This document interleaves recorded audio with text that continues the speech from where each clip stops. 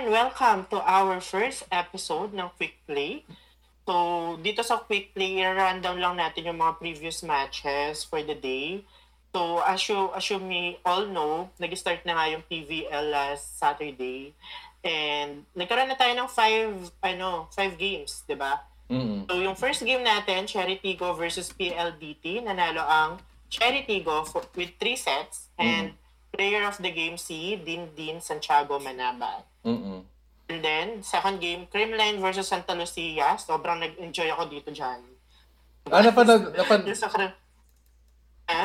Napanood mo ba? Oo naman, napanood ko yan. Creamline versus Santa Lucia. Okay. So, nanalo yung Creamline, 4 sets. Tapos yung POG, hindi ini-expect ng lahat si Michelle Gumabaw. Ayan. Sobrang lakas ni Mitch, no? Pansin mo ba? Parang ayaw niya magpa-elbow. Lumakas siya. Ayaw niya magpa-elbow kay Carlos. Lumakas. Actually, nagulat ako may background na rin siya. Saka bumalik yung swag niya. Diba? So, ayun. Tsaka sobrang ganda ng play ng Creamline. Parang sila talaga yung top team to beat this conference. Parang di sila nawala ng isang taon. Parang kakalaro lang nila last week tapos nag-PVL. Yan siya. Anyway, tapos kinabukasan Sunday, so dito nga nagkaroon nga ng mga aberya kasi first of all, nagkaroon ng issue with Perlas kasi meron daw nag-positive sa mga staff nila. And then, na-hold yung mga games. Yun yung balitang nakarating sa atin. Tapos, first game nila is Petrogas versus Army. Nanalo yung Petrogas in 4 sets. Yeah. Tapos, ang POG si Riri Meneses. Pero nagkaroon ng issue. Kasi dahil umuulan sa venue, nagkaroon daw ng tulo yung mga bubong. So they have to stop the match during the second set. Tapos nag-resume lang siya after 5 hours. Nakakaloka. Alam mo, nagpapanik na yung mga bading kung matutuloy pa ba yung PVL. Ayun.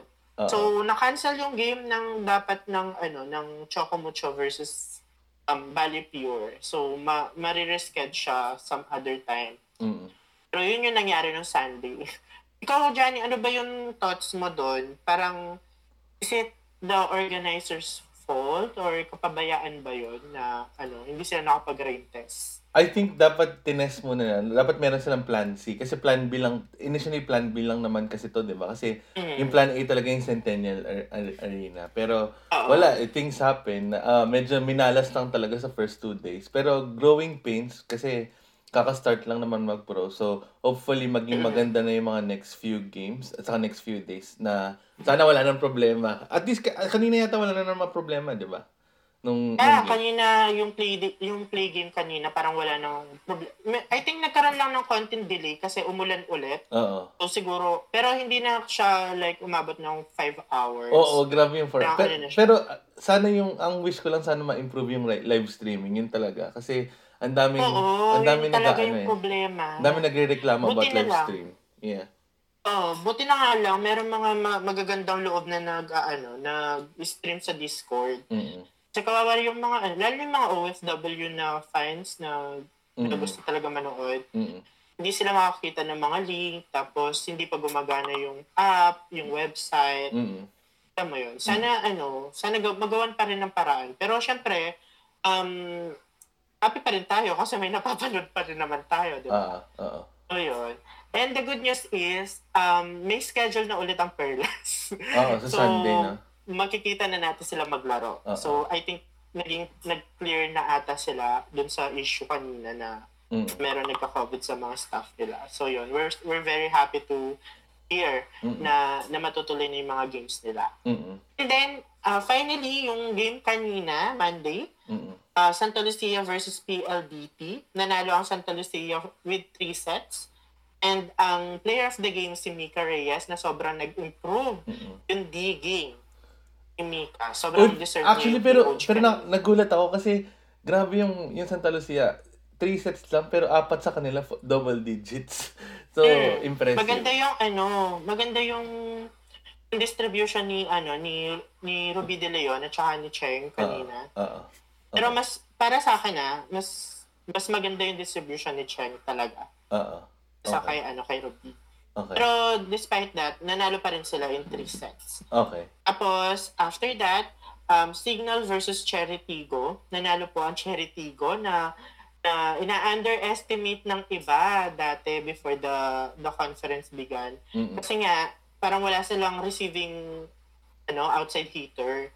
So napatunayan naman nila na malakas sila and nanalo sila in 3 sets. Ang player of the game is si Aryan Layog, yung dating player ng Lasal.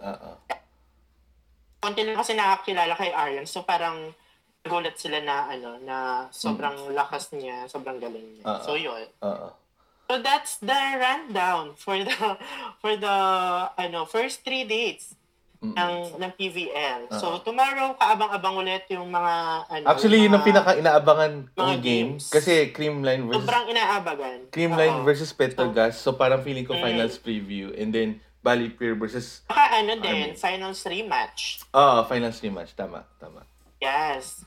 And then that's 3 p.m. and then for 6 p.m. we have Bali Pure versus Army.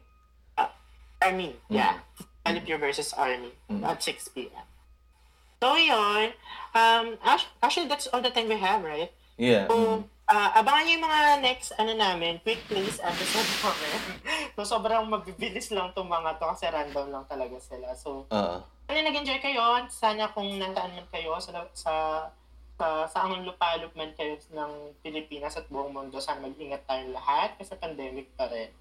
Ayun, thank you so much for listening. This is Nene. This is Johnny. Thank you so much. Bye-bye. Bye!